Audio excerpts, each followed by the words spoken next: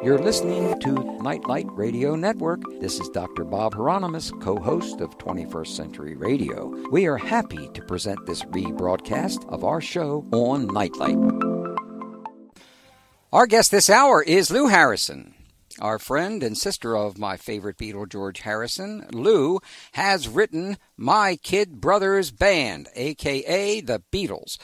Is the never-before-told story of the author's crucial behind-the-scenes work as an American resident to guide Beatles manager Brian Epstein and producer George Martin, or should I say Sir George Martin, and assist them in the effort to spread Beatlemania from Britain to the United States. In the book, Louise Harrison describes and documents her efforts to establish nationwide contacts and help Epstein secure distribution agreements with Capitol Records and assist him in securing a meeting with CBS's Ed Sullivan. The book also describes Louise's experiences in traveling with the Beatles on their first American tours in the summer of 64, 65, and 66, including many untold episodes of their ever-present hysteria faced by brother George and bandmates Paul McCartney, John Lennon, and Ringo Starr, and how they coped with Beatlemania.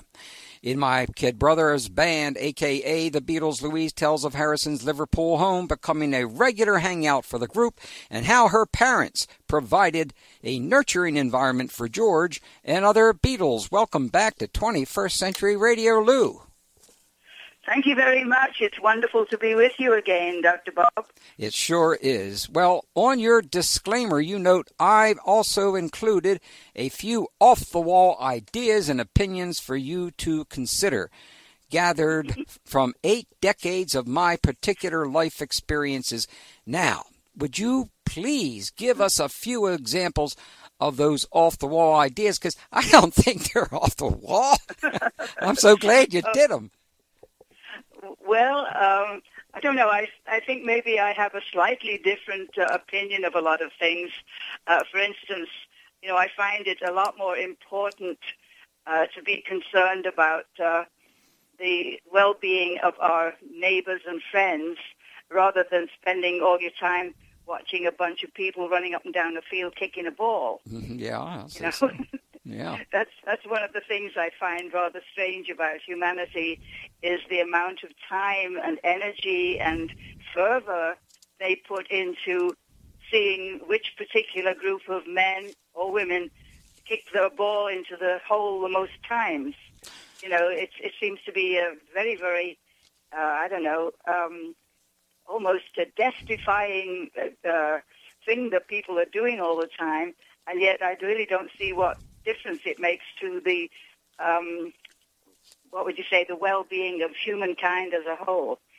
Well, it doesn't make any difference except for the pocketbooks of the guys that are playing it exactly. and the ownerships of the teams. I mean, it's just a game. It's just a game. And there are so many problems in the world today that are being ignored. I mean, like in Florida today, you can't say global warming. You can't say anything about the changes of our weather. And it's the same thing as sticking your head in the sand. Don't they see what's going on in Texas? Don't they see what is going on in Oklahoma? You think this is all accidental? And it's going to get worse, and it's going to get much worse. Yes. Excuse me, I got carried away. It really is. It's really very scary that, the things that people get very, very involved in. I can see the point back many, many hundreds of, maybe, thousands of years even ago when a sporting contest was used between the leaders of two different warring factions to find out who's going to be the winner. And it seems to me that, if we could have done that with, Mr. Bush and Mr. Bin Laden, just had the two of them face off, and see who was going to win, that might have saved an awful lot of problems and an awful lot of financial distress to the world. Some of my off-the-wall kinds of ideas. Yeah, anyway. Some off-the-wall ideas. Those are pretty basic to me. Good stuff. Well, anyway, your dad lived by an often quoted line of lines of Shakespeare. Would you share with us those lines and what it meant to you and your family? Oh, yes. Yes, he would say, "This above all, to thine own self be true, and it follows as the night the day. Thou canst not then be false to anyone." And I have found that to be a wonderful, wonderful exhortation to follow for most of my life because, in fact, I suppose in a way, the way we were brought up, we've all would find it very, very different to not be true to ourselves. In fact, I think both my brother George and I have been talked about as being sometimes painfully honest to the point where we've often been, yelled at for our honesty because people haven't wanted to know the truth. So, but it has been, I think, the best way to be because at least if you're always true to yourself, then if somebody asks you something 3 weeks later, you're going to be true and say the same thing that you said 3 weeks ago. So, you don't get caught out in lies. Mm-hmm. Well, truth is real important, but what is the family Harrison curse? Why did totally trusting your parents lead to that curse? Well, that was funny because, all our lives we were brought up by very, very honest parents. I mean, they didn't even expect us to believe in the whole hocus pocus about Santa Claus, we knew there was a guy with a red suit and all that kind of thing, but we also knew that, that if we got any gifts for Christmas, that it was because Mom and Dad had saved up to buy them. But they were very, very honest with us about everything. And there was some books published, many, many books have been published about the Beatles, and there was one with a whole lot of philosophy. And in it there was a little chapter saying the Harrison family curse.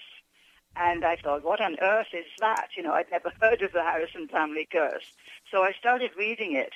And basically the conclusion that they came to was that because our parents had been so absolutely forthright and painfully honest with us, that we expected when we grew up that the whole rest of the world would be honest as well.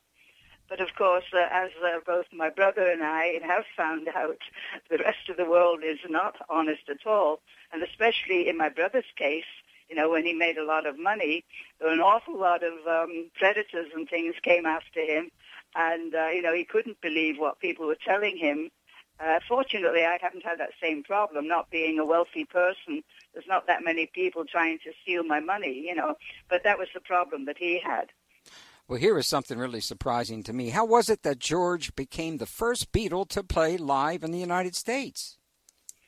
Oh, well, that was easy. I'm 11 years older than George, and I don't know if anybody has the book, but on the very front cover of the book, there's a picture of George and I, and then there's a picture behind it of a group of people that were at the party at the end of World War II.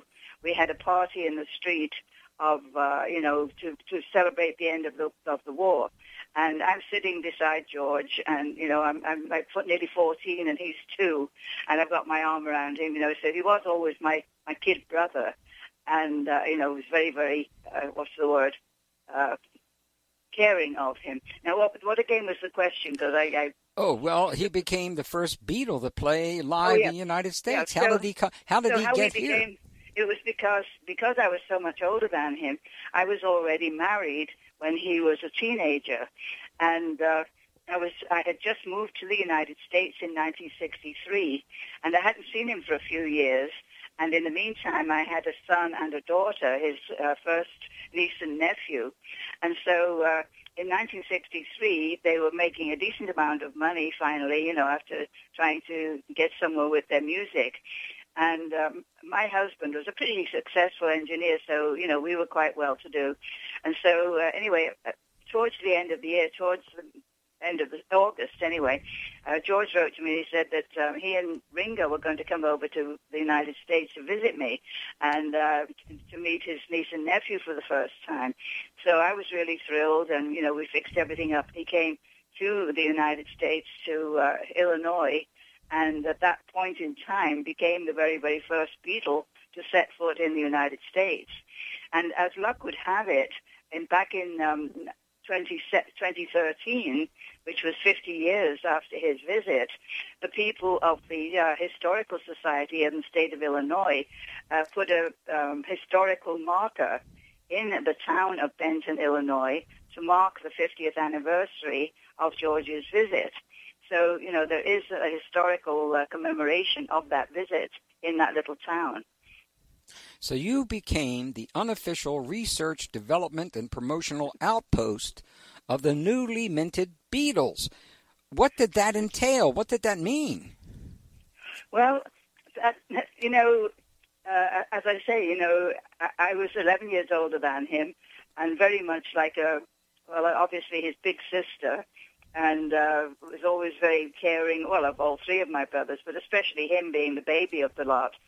And so when my mum, let me say one other thing too. As a young child, as in my, 4 or 5 years old and so on, I had blonde curly hair and everything. It's very vivacious and full of life and full of mischief and everything. And people used to say to my mom and dad, "Oh, she's just like Shirley Temple. She should be in the movies." So I kind of grew up as a little kid thinking, "Oh, I'm going to be a movie star one day." So anyway, when my brother became a recording artist, my hamness or my, what would you say? You're a Leo. To be a star. Yeah, that kind of thing sort of kicked in, know. And so I thought, well, okay, maybe I'm not going to be a star, but I can make sure that my brother does. So, as I say, my husband was a very well-paid engineer, very successful at his job. And, we were living a very nice, plush kind of a life. And I hired a housekeeper in order that when my kids were at school, I could go and run around radio stations and everything to see if I could get their records played.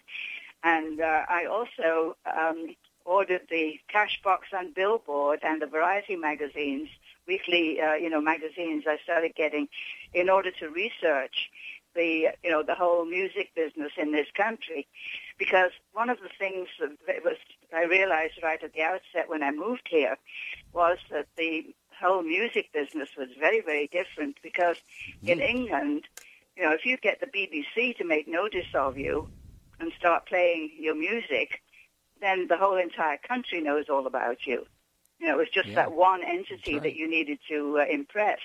Whereas in the United States, back in 1963, there were approximately 6,000 independent radio stations, and of course there's a lot more than that now. But back then, in order to get national coverage, as I soon discovered going around radio stations, you needed to have the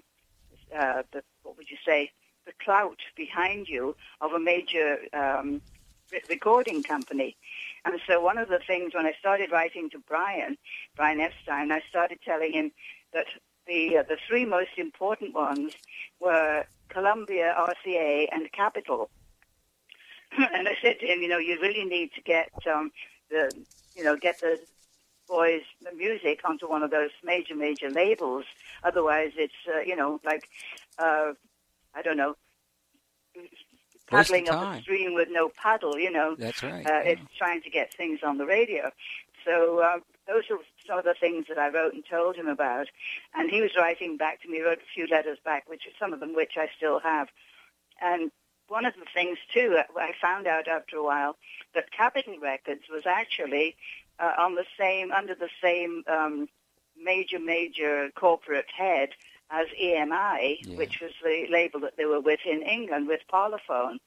And so I urged him to go after Capitol. And he did that. He tried to get a Capitol to play there, to take them on. And I think he tried a couple of times before they finally agreed to actually take the Beatles onto their label. And then at that time, they did agree to do some promotion for them. And at that point, towards the end of the year, was when I Want to Hold Your Hand came out. And they also, at that point, started doing a big campaign in all of the magazines, like Billboard and everything, with 4 little haircuts everywhere, it was little like a cartoon of the 4 haircuts, saying the Beatles are coming or they are coming. I can't remember how it was now. But trying to intrigue people about this 4 little haircuts and say they're coming soon and all these kind of things to create an interest in them. And that was part of the agreement that Brian got them to do in order to, create some excitement about the thing. Well, we have an agreement with our bosses here. We got to take a break. Now, one of the points I really wanted to make here was that Brian Epstein would have made a lot of mistakes without you. You're being very modest about this. You are being honest about this, dear, because he was going to go after a much smaller record company here, and you steered him in the right direction. So I think that was super important.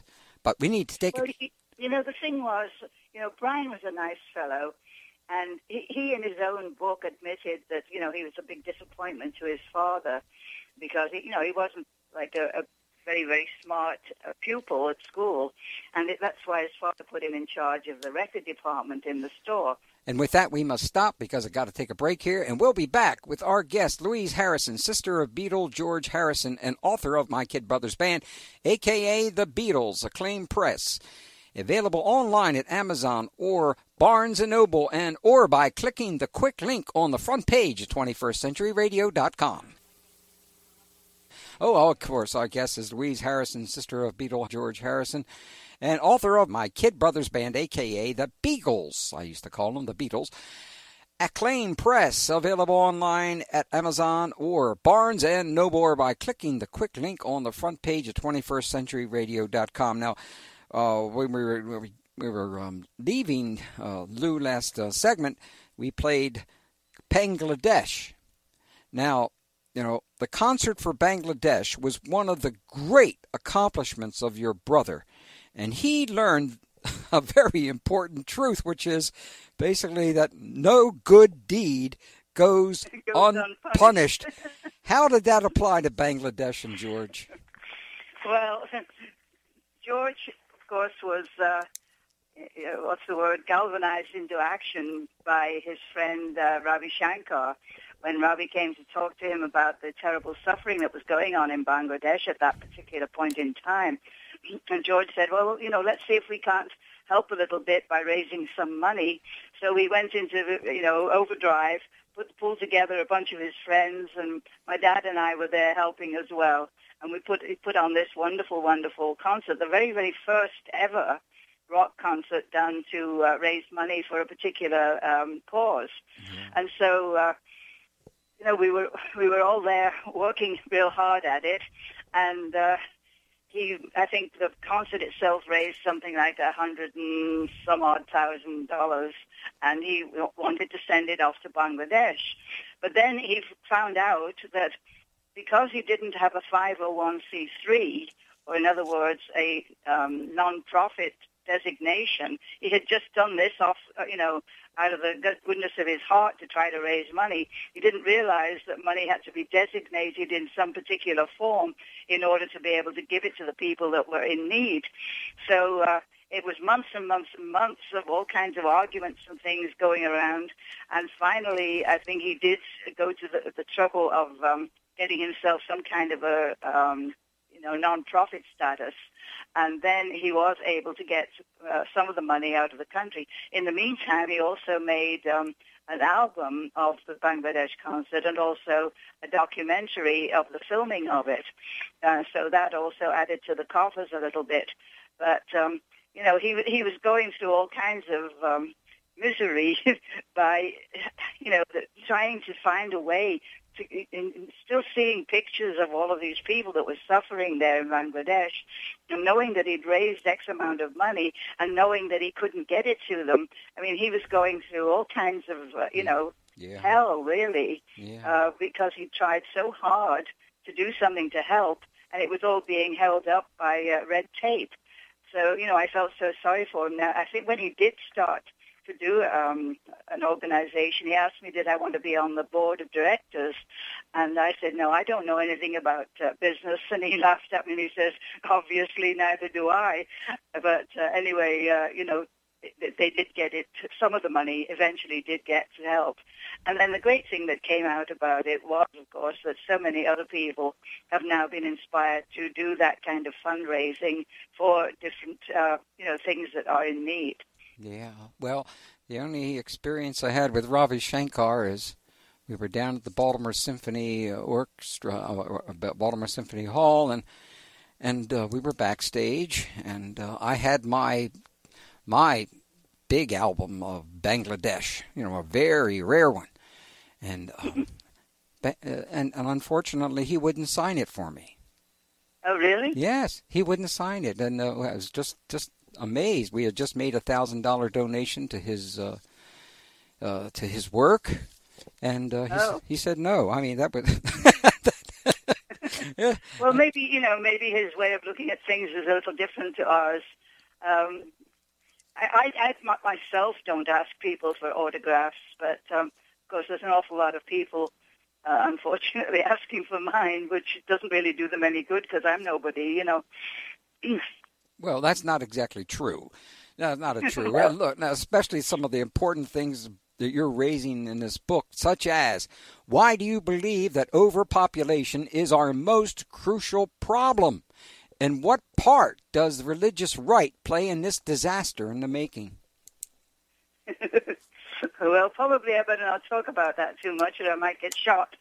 No, well, I haven't been shot yet, but but if you don't want to talk about it, it's fine. But I think it's a real important problem. Well, it really is. Yes, it really is. I know from my own upbringing, going to starting out at a Catholic school and with a Protestant school, both Christians, but two different outlooks of Christianity, and the way the kids used to hate each other. And I just think it's really, really a terrible, terrible travesty that people going around the planet all the time professing to love the Creator and yet all going around killing each other because they have different ideas of what the Creator should be or how they should worship the Creator.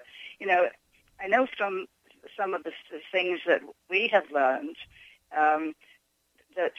and from, the things that I talked to George and my father about, was that the idea that, the Creator is like a big mass of intelligent energy, like if you can imagine it was an ocean, and that we are individual drops of that ocean, and that what we're looking for all our lives, actually, where we feel that we're not complete, is because we are single drops of the ocean. And when we really feel as though we're complete, as if we were, again, part of the entire ocean and full of, part of the power and the majesty of the ocean itself. In other words, I was using that as a, kind of a way to describe what we think of God as to be the ocean, and that we are individual drops, and that we all have a drop of God within us. And if we could just think about it that way and say, okay, we're all part of that same ocean, so why should we all be fighting each other? Exactly. Well, we are one people on one planet, and sooner or later we're going to grow up and do something about that. Now, you say that George started his much publicized spiritual quest before he was a Beatle. When did his spiritual quest begin? Well, I think that as far as it being public, that did start after he became a Beatle, and after he met Ravi and got into more of that kind of thing. But it actually was maybe a subtle part of his growing up, in as much as he took the same things that Dad would tell me that he would have told George as well. Things like this above all to thy own self be true. And George most certainly was always true to himself. So, I think, and one of the other things that Dad said to me was, because I was getting all these messages from school and from the church and everything about, that I had to pray and ask God to make me into a good girl. And they told me I was a sinner, when I was 4 years old. And my dad said, no, you're way too little to be a sinner, But when I said to Dad, well, how can I know if I'm a good girl? And I thought, if I prayed hard enough I'd suddenly get one of those halos around my head, and then I'd know I was good. And he said, no, he said, that's not the way to know you're good. He said, if you never ever do anything to harm any other living creature, then you will be being good. Mm-hmm. And although it's very, very difficult to never, ever harm any other living creature, still it's a pretty good thing to sort of, to reach for, to do that. Well, sure. And so, that's basically what we have tried to do, is not to harm any of the other people or animals or creatures on the planet. Well, when you learned that you had 168 IQ, you found that sometimes... Don't go into that. you don't want to go into that too? No, it's okay. But, all right. Well, yeah, because my dad... What I was going to say is you found that sometimes it was a handicap to have 168 IQ. And I was just going to ask you about that because I sure wish I had one of those. But if you want to talk about it, okay. Now, you also, let's see, correcting constant misinformation generally dispersed about the Beatles is a main reason for your book. Would you touch on a few examples of misinformation that you've corrected? Well, just I think possibly that the main one was this whole thing about George being the quiet one. He got a lot of amusement out of that because, of course, he got that title when he first came to do the Ed Sullivan Show in February of '64, and he came down with a really, really bad strep throat, and his temperature was 104 degrees, and the doctor said to him, try and rest as much as you can, and don't talk at all. So all of the press conferences, which he still was dragged to go to all the press conferences, but he couldn't say much because he could hardly talk. And so the press immediately dubbed him the quiet one. And he had a lot of fun with that later on because when people would ask him stupid questions, he would say, well, I don't know, I'm just the quiet one. Mm-hmm. And so he would kind of make fun of it a bit. Well, there was a report by Jean Dixon that supposedly she said that the Beatles would die in a plane crash. Did she really say that? No. There again, that was another one of the things that, as maybe a lot of people do know, that I was doing when after the first shows that they did on the Ed Sullivan Show, I accidentally got into doing radio reports, daily Beatle reports about them. And during that time, I was getting letters from all of the fans saying that Jean Dixon had predicted that they were going to be killed in a plane crash going to Indianapolis, and everybody was begging me to ask them not to go on that plane.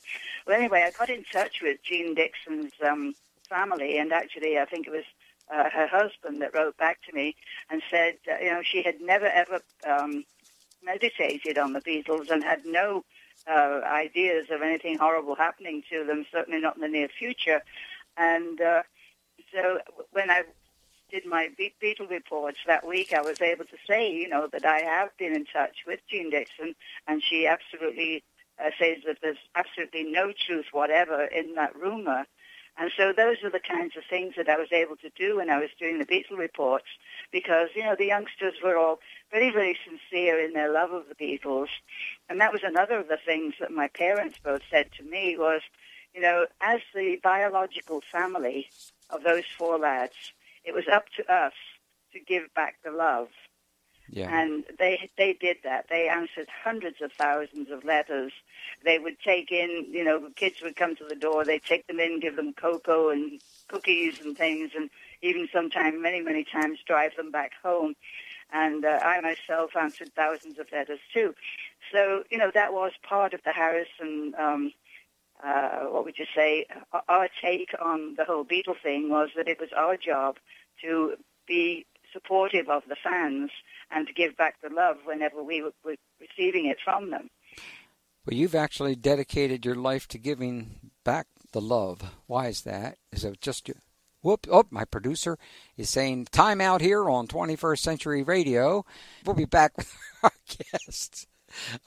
Lou Harrison, our friend Lou, and author of My Kid Brothers Band, a.k.a. The Beatles by Acclaim Press. And again, it's available online at Amazon.com, Barnes & Noble, and 21stCenturyRadio.com. YellowSubmarineBook.com. That's YellowSubmarineBook.com. Hello there, this is George Martin, and you're listening to 21st Century Radio with Dr. Bob Hieronymus. Fish on the sand. Do you know what he's talking about there? Do you? It's really important. He's not. I'm not really sure that particular one. No. Well, I think I remember his teacher. His teacher, his spiritual teacher. The sand was the teacher. The foundation of what he was talking about. Wow, I'm telling you, one of his last albums was just one of the best, as far as I was concerned. Just about. It was funny because a couple of his last albums weren't selling very well, and I remember talking to him saying, it's such a pity that not so many people are buying them because you have some really, really great insights in some of your lyrics. Sure did. And he said to me, as long as somebody understands it, Louis said it was worth doing. And, finally, following up on that, there's a whole bunch of his songs that back in the past, I've been working with a band called Liverpool Legends for the last about 10 years now.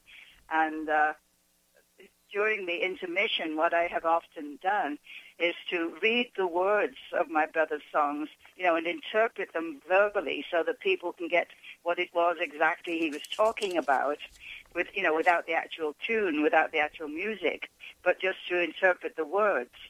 And so I'm going to be doing a few of those. I'm going to be recording a number of his songs just verbally, and then I'll just have my band, Liverpool Legends, put the music to the back of it. So that's something that I might, it might be possible for people to buy it if they want to. That's a great idea. That really is. By the way, Frank Sinatra wanted George to write and produce an album for him. I know. What did George do? Well, it was funny because when he was staying at the Plaza one time, he was there for a couple of weeks around about the Christmas season, and I was visiting him. I was living in New York at the time, too, and I and my kids would visit him quite a bit.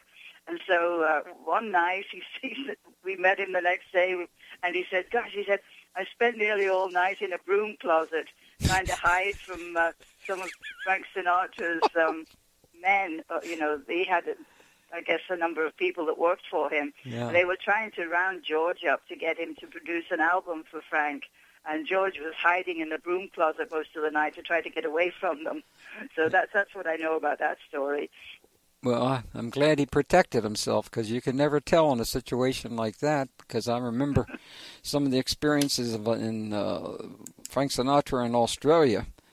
I believe he was never invited to come back after... Oh, really? Yeah, well, I believe, from what I remember, there was a lot of problems with anyone who got near Mr. Sinatra, because he had several very large men in front of him wherever he went, and they would swing their arms to make way, to clear ways, and I think they broke a few bones down there of very important people. And so, you had to really be very careful around Frank. Over the years, I've found, too, that, there are a lot of big stars in this world, and some of them, are really nice, very sincere, down-to-earth people, and others are the kind of people that they stand there and act like, oh, you may come and adore me if you wish. Yeah. And I don't know, maybe he was getting to be like that. Well, you had an interesting experience with a lot of close encounters. Bill Clinton's a big fan of yours. You want to say anything about that? Bill Clinton. Oh, yes. Well, I wouldn't say he was a big fan of mine, but I met him. He was very, very nice to me. I met him right after my brother died. He invited me to his office in Harlem that time. I was doing a TV show. I think it was Good Morning America or the Today Show, one of those.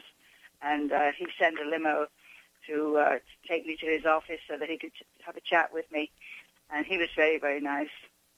Also, and I've met him a few times since then. In fact, I was invited to the opening of his library, and my grandson came with me as well. You also spent a little time with Mr. Obama before he was president. That was funny because I was giving a talk at a rally in Mount Vernon, Illinois, and it was back many years ago when Mr. Obama was campaigning to become a senator. And of course, he was very, very little known at that time. And I had been giving a talk. I guess it was sort of a political activist type of thing, talking about the environment and so on. And I still hadn't taken my microphone off. It was still attached to my shirt. And the mayor of the town came over to me and he said, "Oh, Louise," he said, "there's a young fella here that would just love to have his picture taken with George's sister." And so this young fella comes over and puts his arm around me, and now I have a picture of me with the president. That's great. Then there's, of course, Bill Maher. Bill Maher. Whoa. That must have been some experience, but you had a very interesting experience with Tony Bennett. Would you like to reveal it? Oh, perhaps I better not. No, okay. All right. It's in the book, so let's just leave it at that. All right. Well, it was good to hear a little bit about Leon Russell before he passed on, and Tom Hayden, Dizzy Gillespie, Peter Noon of Herman's Hermits, Beach Boys, Michael Moore as well. Wow, you've had quite a few. Now, that Michael Moore, that was a really interesting thing, too, because he was giving... I was actually at the Clinton Library at that time, and he was giving a rally at the time, an anti-war rally at the University of Arkansas, and a whole bunch of the people from the library drove me over, and we went to this rally, and he was giving a speech about let's not have another war, because what good does a war do except kill a lot of people and make a lot of money for the arms manufacturers, And so he, at one point, he invited me to come up and, say a few words.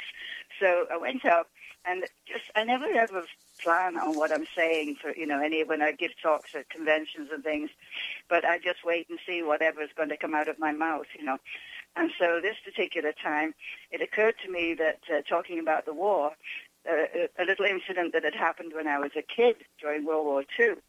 And one day I'd come home from school and we'd all been talking about how we were going to tear the Germans limb from limb if they ever came anywhere in our neighborhood, And so during the air raid, when the bombs were dropping around, and I said, we'll tear these people limb from limb.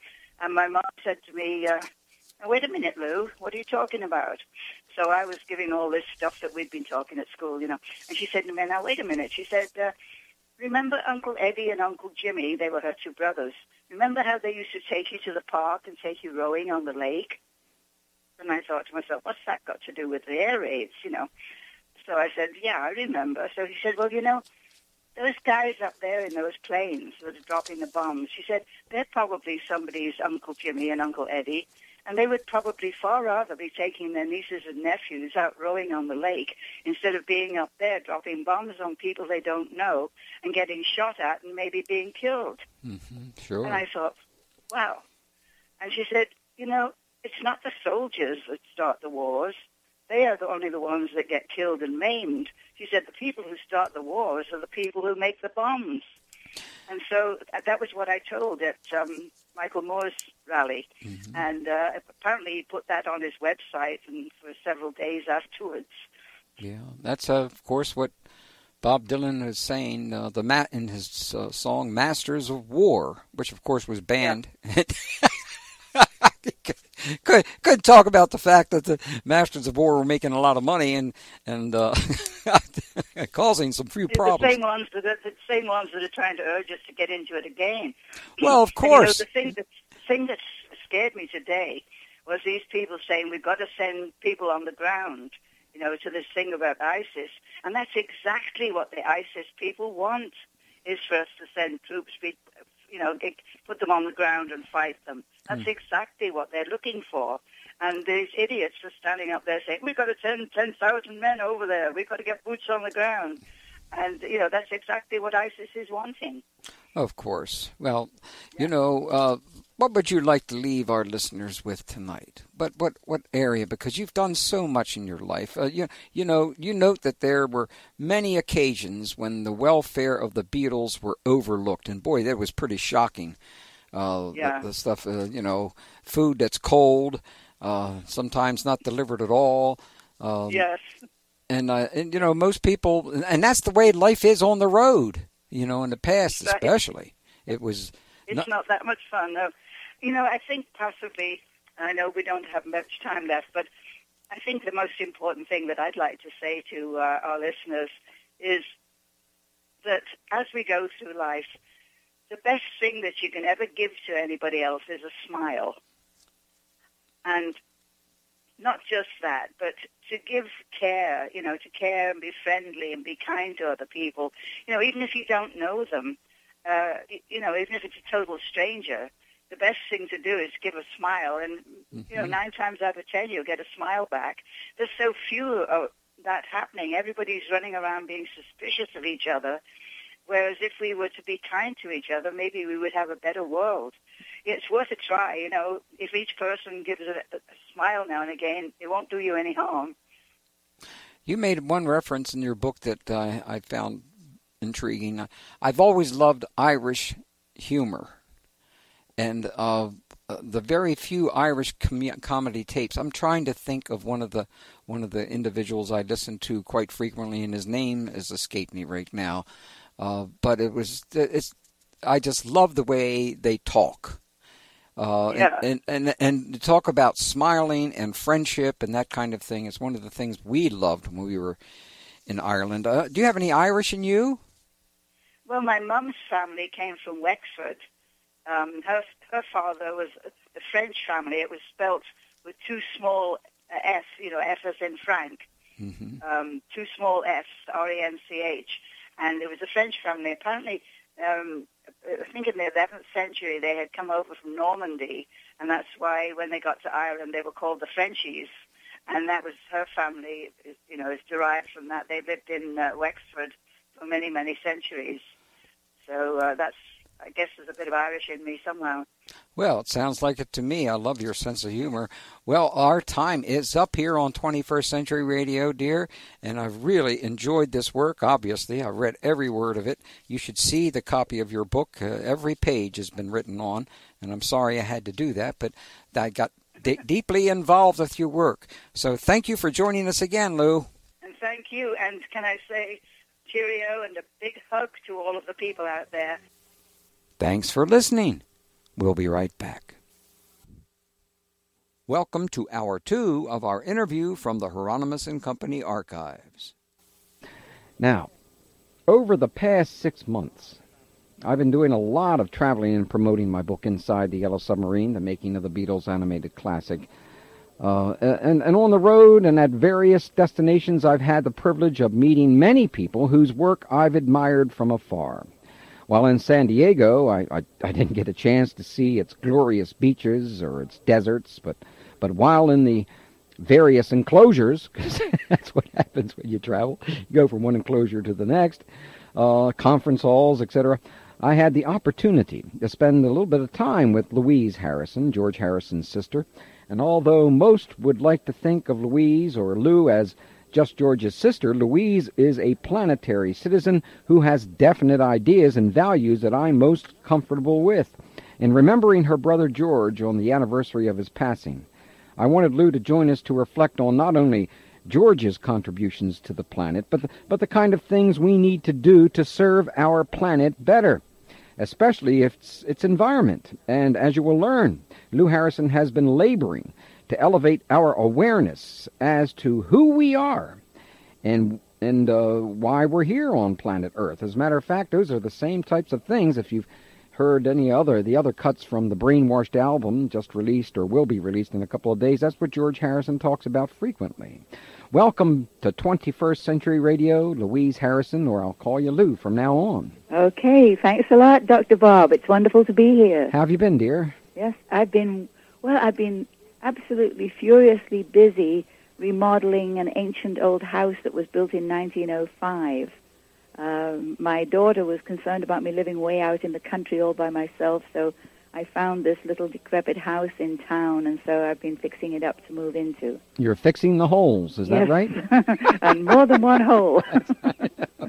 Yes, well, I want to thank you for taking the time to join us in remembering your brother George and his work on the physical planet that we call Earth. And growing up with George, what things stand out about your early life together? Well, a lot of fun. You know, even though, by the time he was born, of course, the war was pretty well over, but we were still going through the pangs of rationing and shortages and all of that kind of thing. But, my parents were the kind of people, they had such a great sense of humor, as most people in Liverpool do. And so nothing in life was ever taken too terribly seriously, especially the serious parts of it. We were always ready with a joke and a way to make light of the problems and to see our way through to the next day, So we had a lot of fun growing up, and a lot of positive stuff went on. Can you remember when George decided that playing a guitar was what he wanted to do most? Well, I was already moved out of Liverpool at that time, but of course my mum used to write to me. She was a great letter writer, and in fact probably wrote hundreds of thousands of letters to Beatle people all over the planet. But she wrote to me, round about that time, and so did George himself. In fact, I suppose it was round about the time that my son was born.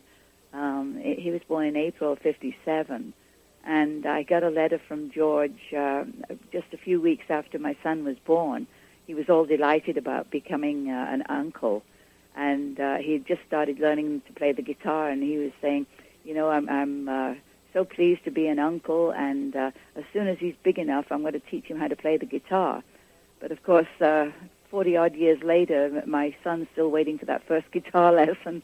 I guess his uncle got a little bit busy in the meantime. Well, when did you come to America, Lou? Well, I was in Canada and in South America for a number of years, and I moved into the United States, actually, in March of 1963. Mm-hmm. March of 1963. I'm actually on my mom's birthday. On your mom's birthday. Yeah. Well, let's see, it's March of 1963. That's obviously a time when the Beatles were just about ready to hit it big. Yes, as a matter of fact, it was just about a week after we settled in southern Illinois that I received my first copy of the first album that they had done in Britain, which was called Please Please Me in Britain. And I received that by mail, and we had just arrived back from South America. We'd spent a few months, well, actually about a year in South America, and so most of our furniture was on its way back, and some of it was sort of battered and bruised. So I received this album from my mom, which in Britain at the time was number one. And so my husband and I went rushing out to the nearest store to buy a stereo system so that we could play the album. So I remember that very, very well. Well, after the success of the Beatles, what was it like being related to a Beatle? Well, I guess since I've never known what it's like not to be related to a Beatle, it's kind of hard to answer that question. It's always been, a part of my life from the time I was in my early 20s. And it's been a very, very exciting, it's been a lot of responsibility, because both my parents took the whole thing of the Beatles with a lot of fun, but they also took the responsibility of caring for the global family of Beatle people. They took that as a great responsibility and also as a privilege. And so, I've always considered that, it's not something you can just sort of flap away. It's something that is important. Not meaning this to sound big-headed, but in a way, it's a little bit, being related to the Beatles is a little bit like being related to the royal family in Britain. Wherever they go, they're greeted by people who want to meet them because they're the royal family. Mm-hmm. And in the world of Beatle people, as you know because you met me at one of those events, people are wanting to meet close relatives to the Beatles, because we are part of that family. Well, you can say that again, because the line that stands in front of Louise Harrison is only about 12 times larger than the line that stands in front of me when I'm signing books, and it's amazing to watch the people in the line that are in front of you, because they've obviously seen and met you before. They're like old friends, aren't they? Some of them, yes. Yeah, and some of them are very young.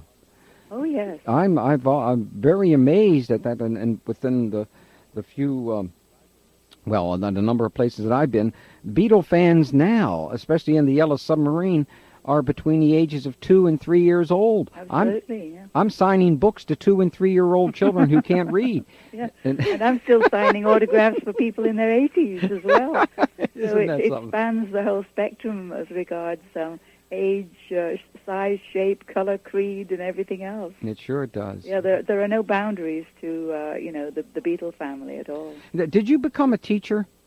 No, I was supposed to. That was what my mum wanted me to do. Mm-hmm. And all of the nuns at school wanted me to become a teacher, but I wasn't really particularly enamored of that idea. I would rather have been a movie star, myself.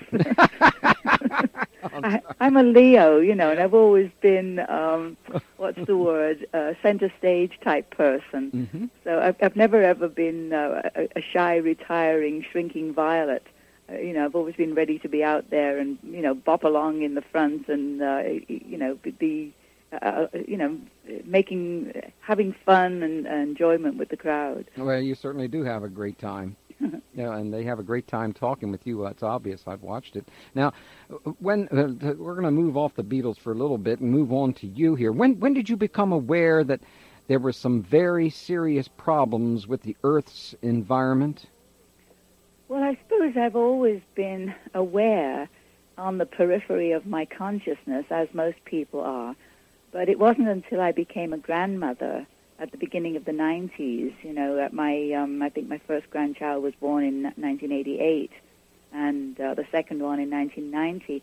And I started to look further into the future, saying, well, okay, in 30 years, this little guy is going to be 30 years old. And then starting to think about how our planet, our life support systems are deteriorating, and to see what we can do to stop the degradation and the pollution and the waste and all of those things that we're doing.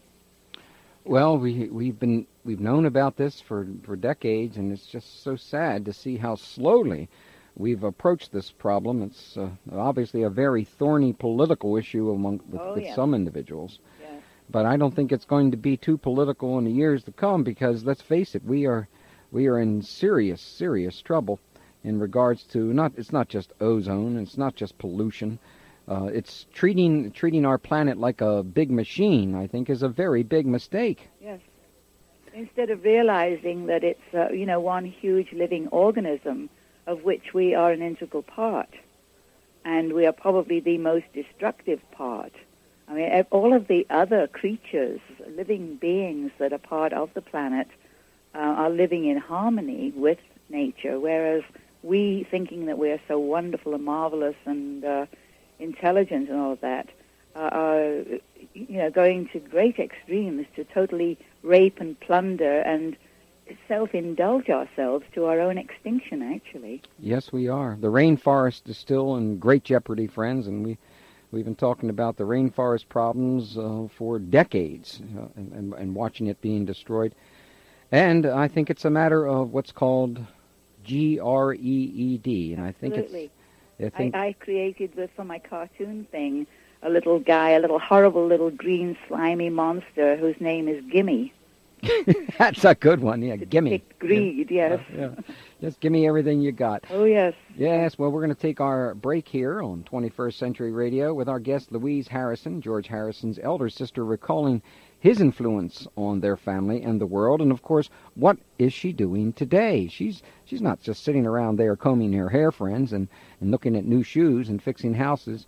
She's got many important ideas, which we're going to talk about in the next 40 minutes. We'll be right back.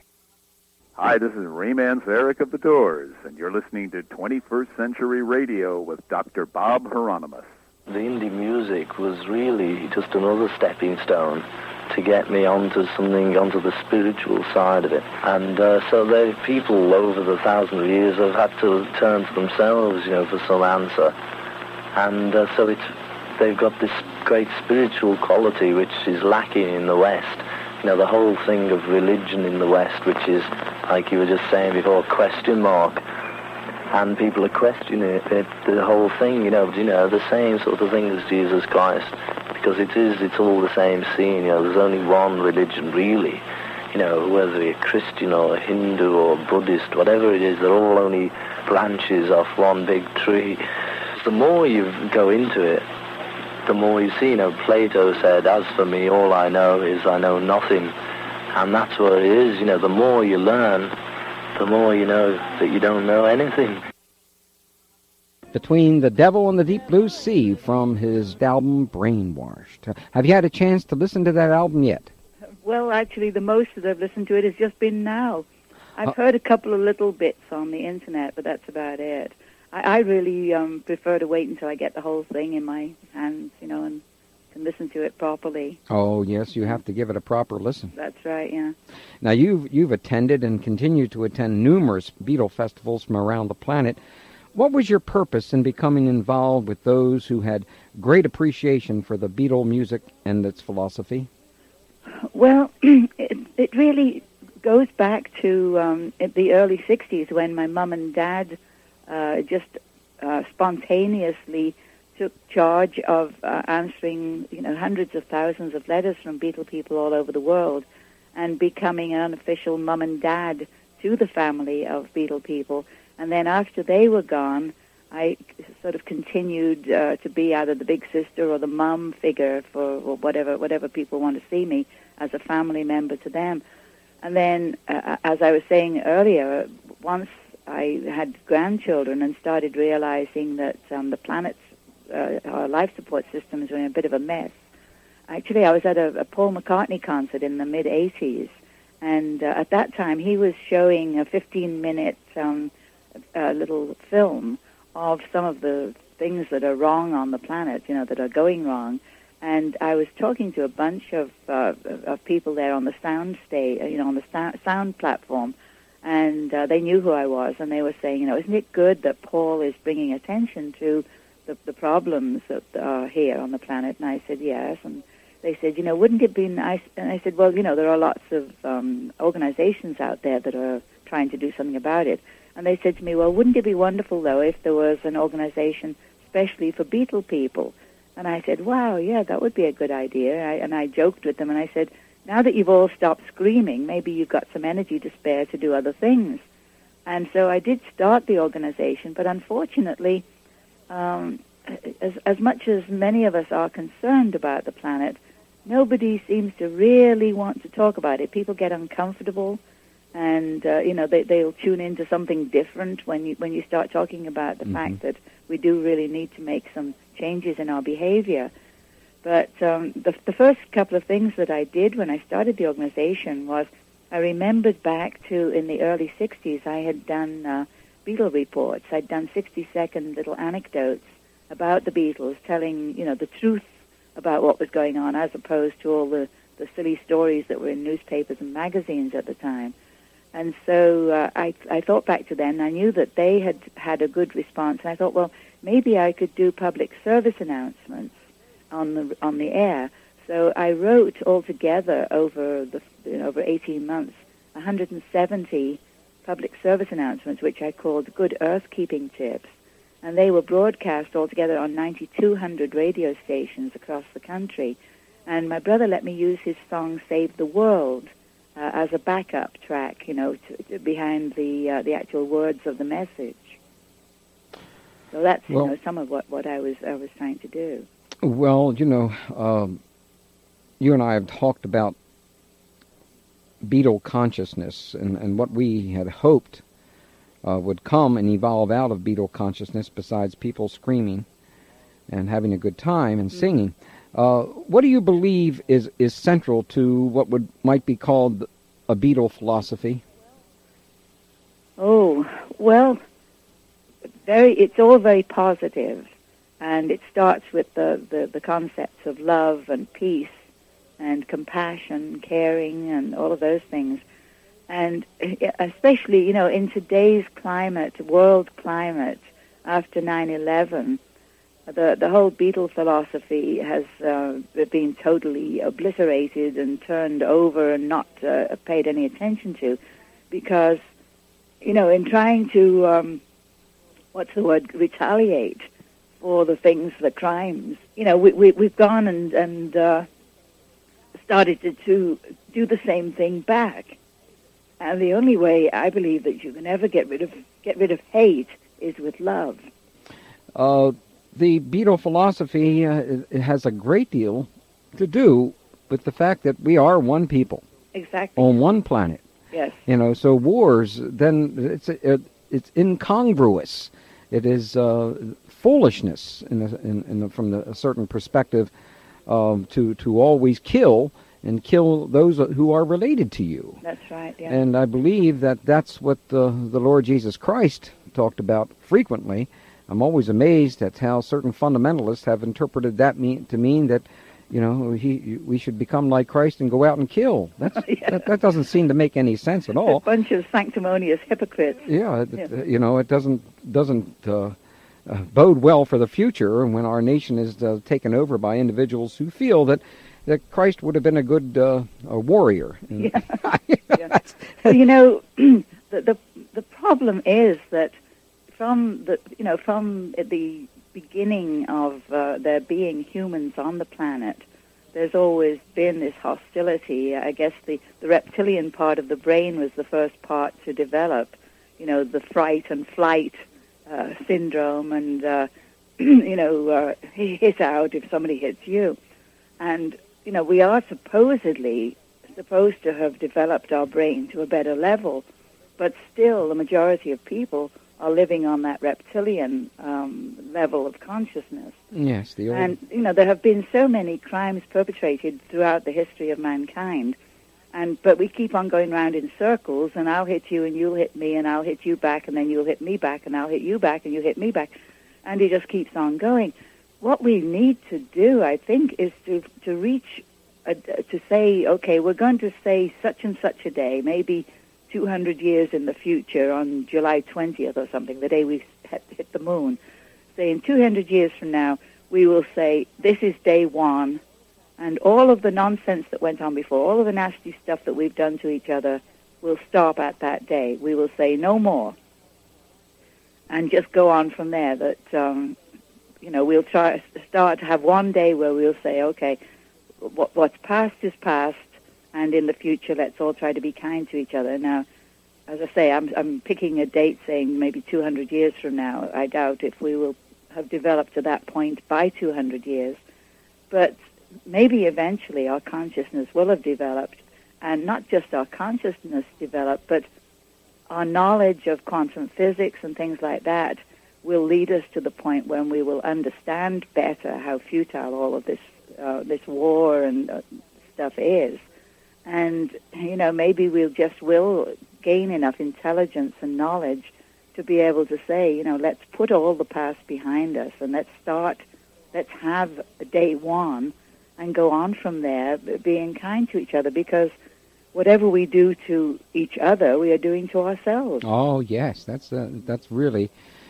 or as above, so below, as within, so without, etc., etc. As George Harrison in the book His Words, Wit, and Wisdom noted, he said, I can say that being a Beatle was no hindrance to my career. That's about... And, of course, after that, he had a lot of things to say about why he wasn't so happy about being a Beatle. What were your brother George's views on Beatle festivals and nostalgic gatherings of that type? Well... he saw them a little differently than I did, because he was the Beatle, whereas I was his sister and also enjoyed the Beatle music and everything and could relate to the people who called themselves Beatle fans, but whom I call the Beatle family. And I mean, now that he's passed on to his next level of consciousness, I'm very, very confident that he understands all of these things far better now. But at that time, while he was still in his body, he was seeing it as, I don't know, exploitation and, people making money out of it and all that kind of thing. But to me, it was just simply a way for the people who had heard that message, had heard the message of love and peace, which, after all, I believe they were just the instruments of the Creator to give that message. That was their task, was to come to Earth and give that message. And I also believe that I was put into that family with the gift of the gab to also continue that message from the female perspective. And so that's my role in life, to do that too. And so, that's really what it's all about, is getting that message out and hoping that people will hear it. Well, one of the things that you and I have discussed a couple of times is that it's wonderful to have basic ideas, ideals, and philosophy. But it certainly does help when you take that philosophy and put it into action. Yes. In working, in doing, in serving. And serving, a little later on, we'll touch on a project that you suggested to the mayor of Liverpool, which I thought is extraordinary, an important project dealing with... we'll talk about that a little later on. I don't want to get into that right now. Okay. Could you review for us, there was another project that you've worked on for a while called Drop-In. Tell us a little bit about that. Yeah, well, that was the name of my non-profit organization, which turned out to be so terribly non-profitable. But the idea behind that was simply from this bunch of Beatle people who had asked me, maybe we could start an organization for Beatle people, and so that was what I started. I called it Drop-In because I was trying to go against that whole idea of dropping out, because that might have seemed like a good idea at the time, but dropping out basically means that you're relinquishing your responsibility for what goes on in the world. And if people with with a conscience drop out, then it leaves those, leaves all of the decisions and, doing of the things to those who are unscrupulous. So I believe that the people who have a conscience should drop in and take responsibility for what's going on and, be watchdogs of what the politicians are doing and what the so-called organized religions are doing. And, try to see that a little bit of common sense and love and compassion come to the fore rather than the age-old greed and hatred. Well, bravo, because I think that's one of the big problems that we find with so-called New Age groups and many of those who are so enamored of the Beatle philosophy is that, having important ideas or evolved ideas concerning spirit, etc., are certainly positive, but lending a helping hand where helping hands are needed is, in my opinion, a bit more important, especially at this time period. Yeah. That's my bias, friends. We'll be back with our guest, Louise Harrison, George Harrison's elder sister, recalling his influence on their family and the world. We'll be right back. And as you know, Lou, George was my favorite Beatle, and I'm certain you've never heard that before. It's a funny thing. That's what everybody always seems to say to me. And they say, we're not just saying it because it's you. He really was my favorite Beatle, or is my favorite Beatle. Yeah, that's true. There were a lot of individuals that grew with George over a period of time. Why do you think I might feel that way about your brother? Well, I don't know. You're a pretty nifty kind of an individual. You believe in the goodness of mankind, and I think he did. I think you believe that we're not just bodies, we also are spirit matter, and that we're all connected to each other, which was what he and I believe. So that could be why you connected up with him a bit. Yep, I loved the songs as well. I loved his music, but I was just bowled over by someone who was so bold to talk about we're more than just a physical body, and there are other things that are more important than having a new car every year and stuff like that. Yeah. Where do you think George picked up this important knowledge about the vested interests that control what we see, think, and hear and do? Oh, that was from my dad.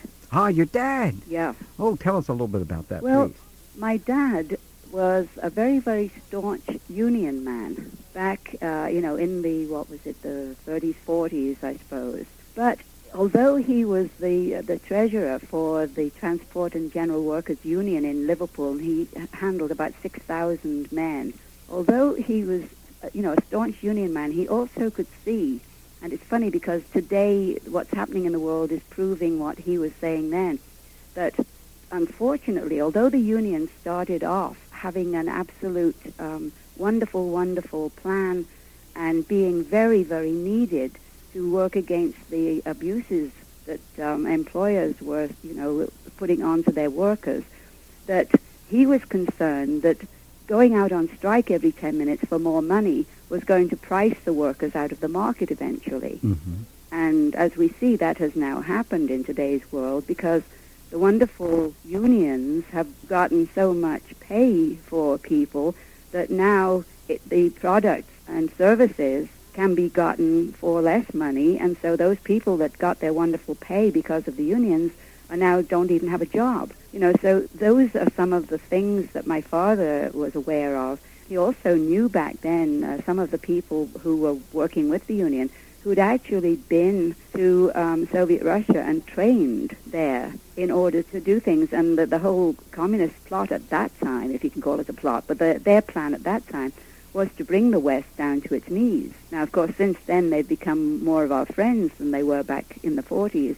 But at that time, the keeping on fighting for more and more money was, again, part of that master plan to get the so-called richer countries of the West to bring them down to their knees. And, of course, it's pretty well succeeded. It sure has, unfortunately. But, it's the spiritual insight that your brother had, and yourself as well, that interests me most.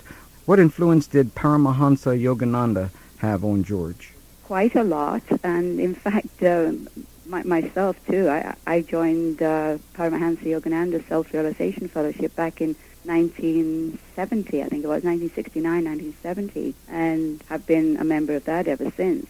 And believing that we are all one and that the Great Spirit, that there's a little drop of the Great Spirit within all of us, and that's what connects all of us together, that we should be treating each other as family. Although the Beatle message was, good, wonderful music, but the real message underlying it all was the same as a number of messengers who've come to the planet over the last couple of thousand years, was, love one another, let's live in peace, goodwill to all men, and all of those kind of messages. And the Beatles were just more or less the 20th century's repackaging of that same message. Yeah, they sure were. And, unfortunately, we humans have not yet evolved to the point when we are seeing the bigger picture and understanding that our own little everyday petty little concerns are really very, very unimportant, and that we really ought to look at humanity as a family and start trying to understand what can we do to benefit mankind as a whole, and, stop all this pilfering and fighting and everything, and try to understand all of the differences there are. I mean, the variety of people is wonderful. It's such a fantastic web of wonderful, wonderful differences and different cultures and everything. But unfortunately, what's happening in today's world is that they're trying to stamp everybody with the same stamp and make everybody look and act the same. A whole bunch of robots, and they're giving all our kids in school this Ritalin stuff. Instead of appreciating the diversity of our species and learning to enjoy the variety that there is out there, and learning about other cultures and understanding and getting along together. But we haven't evolved to that point yet. But we'll move in that direction regardless, as you know. Let's face it, there are a handful of people, probably, maybe even as many as 1 million worldwide, who are starting to understand that, that it is more important than the next movie that you go to see or the next football match.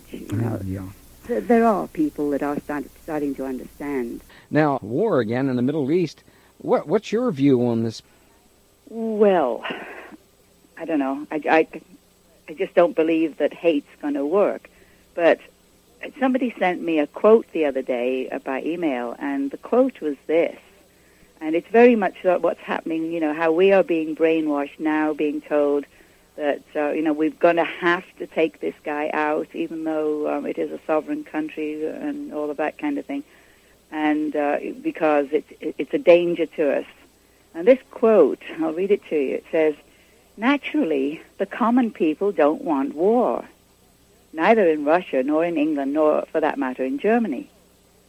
That is understood, but after all, it is the leaders of the country who determine the policy, and it is always a simple matter to drag the people along, whether in a democracy, a fascist dictatorship, a parliament, or a communist dictatorship.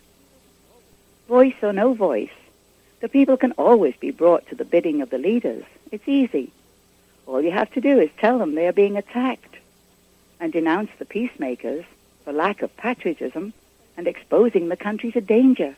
It works the same in any country." Now, do you have any idea who said that? Who said that? Hermann Göring, Oh, my heavens. Hitler's number 2 man. Yeah. Well, That's right. and it's something that I think most Americans are totally ignorant of the fact of. We've been manipulating various governments around the planet for decades. Years. Oh, yes. For decades. Yeah. We've been supplying our very enemies with the tools of war, and they've been using them against us. That's right. Yeah. It's called karma. I mean, who is benefiting from all of this? Well, the people who are running arms factories and oil wells and all those kinds of things, I guess. Little Mr. Gimme again. Yes, it's Mr. Gimme again. I mean, Mm-hmm. which has a lot to do with the reason why these wars can go on and on and on, because when you look into the portfolios of these individuals, you will find their involvement, very strong involvement, with not just the entire military-industrial complex, so to speak. That's right. Oh, yeah. People who had huge blocks of shares in Krupp's armament factory during World War II, and things like that. Unfortunately, the common man doesn't really understand what's going on. And it takes me back to an editorial that I wrote for my Newsflash newsletter that I used to put out for my organization, where I was talking about the O.J. Simpson trial and how many people were so totally enthralled and involved and engrossed in it. And all it was really just a very, very small tragedy involving 2 or 3 people, where every day there are thousands of people being murdered in this country, children starving to death, children being beaten to death by their parents, and, things like that going on. And it's the things that are going on TV, as my brother is saying, people are being brainwashed. It goes right back to the times of the Roman emperors, when they had the games in the Colosseum and they would throw Christians to the lions and so on and so forth. And the emperor himself was quite cynical about it and just called those games, as now today's TV, the opiate of the masses, figuring that as long as they had something that was interesting to keep them occupied, they weren't going to argue with the policies of the leaders. Yes, keep the games going, and everyone is happy. That's right. Yeah. Another project that you've discussed with Liverpool's Lord Mayor is Yes. Come Together. Tell us a little bit about this idea. Well, that started, I guess, a number of years ago, and the idea was, it was based around July 20th. The day we first set foot on the moon, or a man first set foot on the moon, was about the first time in human history that we really were able to get a clear picture of this Earth and what a tiny, fragile little sphere it is spinning around in space, and that this is really all we've got. It's life support systems, it's a closed system, and, that those resources are all we have to live with. And so the idea was to make that day, the July 20th, a day when we could really understand our own interdependence and interconnectedness, both with the planet and with each other. And more recently, we changed the name of it from Interdependence Day to Come Together Day, And the idea was that we would try to have something like a telethon, a world hookup. And instead of trying to raise money, we would try to raise awareness and have many, many environmental and social charities come on and give a little talk about what they're doing and encourage people to join something. In other words, to drop in to some faction or some organization that is doing something, actually accomplishing something to help the planet in some direction. And one of the themes to the thing was that there's a problem to suit every taste. So whatever it is you're interested in, whether it's drug abuse or saving the whales or whatever, to find the organization that is doing something about it and volunteer at least 5 hours a month to help, clean up a river or whatever, so that we could encourage year after year after year as we would come together on that same day each year, we would track our progress and see, maybe one group of people has decided to try to clean up a river in a certain place, and then we'd come together at the end of that year and see how well they have done, so that maybe after 10 years we would see some real progress happening, and more people would be encouraged to join in with different projects to improve things on the planet. Well, obviously, I think this is a gem of an idea. 5 hours a month isn't much time, but friends, everyone can afford to do it. Everyone. No, it makes no difference, as Lou mentioned. It makes no difference where you're serving. Serve your community. You don't necessarily have to travel 4,582 miles to go serve somewhere else. No. Look in your own neighborhood.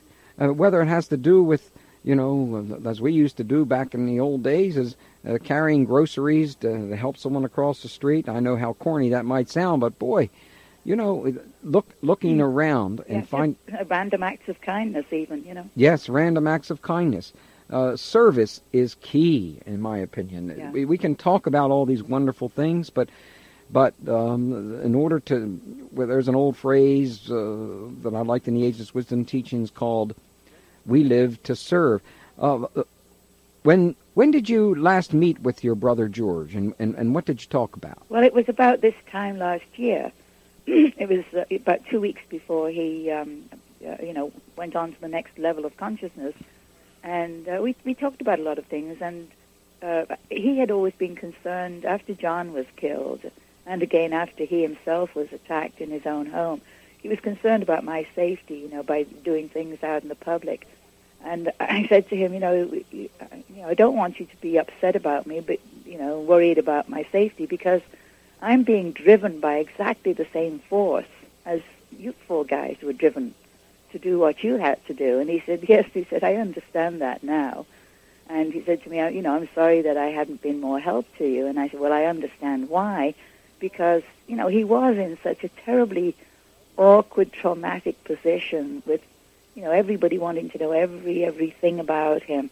I just had an interview, I did an interview with a British newspaper person last night, and, he wasn't interested in the real questions. He wanted to know things like, what happened to George's ashes and all that kind of stuff. Well, I don't know, and it really doesn't matter. I mean, he's not anywhere around his ashes anymore.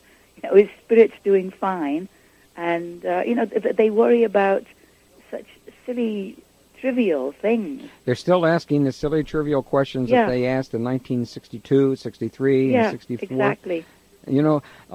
One last thing. Could you tell us about the tribute album that was, I believe it was made by a professor of classical guitar? Oh, yes. This was rather interesting. A friend of mine who is a professor of classical guitar here at the university, and he has played, at many, many very, very prestigious places, including at the White House and everything. He's just a wonderful, wonderful guitarist. Last year we were talking, when we first were hearing that George was seriously ill, and I was talking to him about how George loved classical guitar, and he loved Segovia. And he said, well, I've always loved George's music so much. He said, I'd like to be able to give something back to him. Maybe I could make him a little CD of classical versions of his own songs. And I said, oh, yeah, he'd love that. So he started working on it. And then, of course, George, went and died a bit too fast before we could get the little gift to him.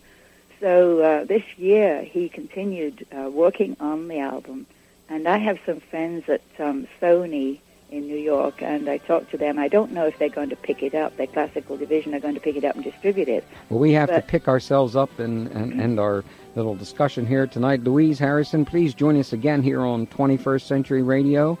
And thank you for joining us. And friends, bye Brainwash. And that's the show. 21st Century Radio is produced by Hieronymus and Company. Our executive producer and research assistant is Laura Kortner. Our engineer is Anita Brockington, and I'm Dr. Bob Hieronymus.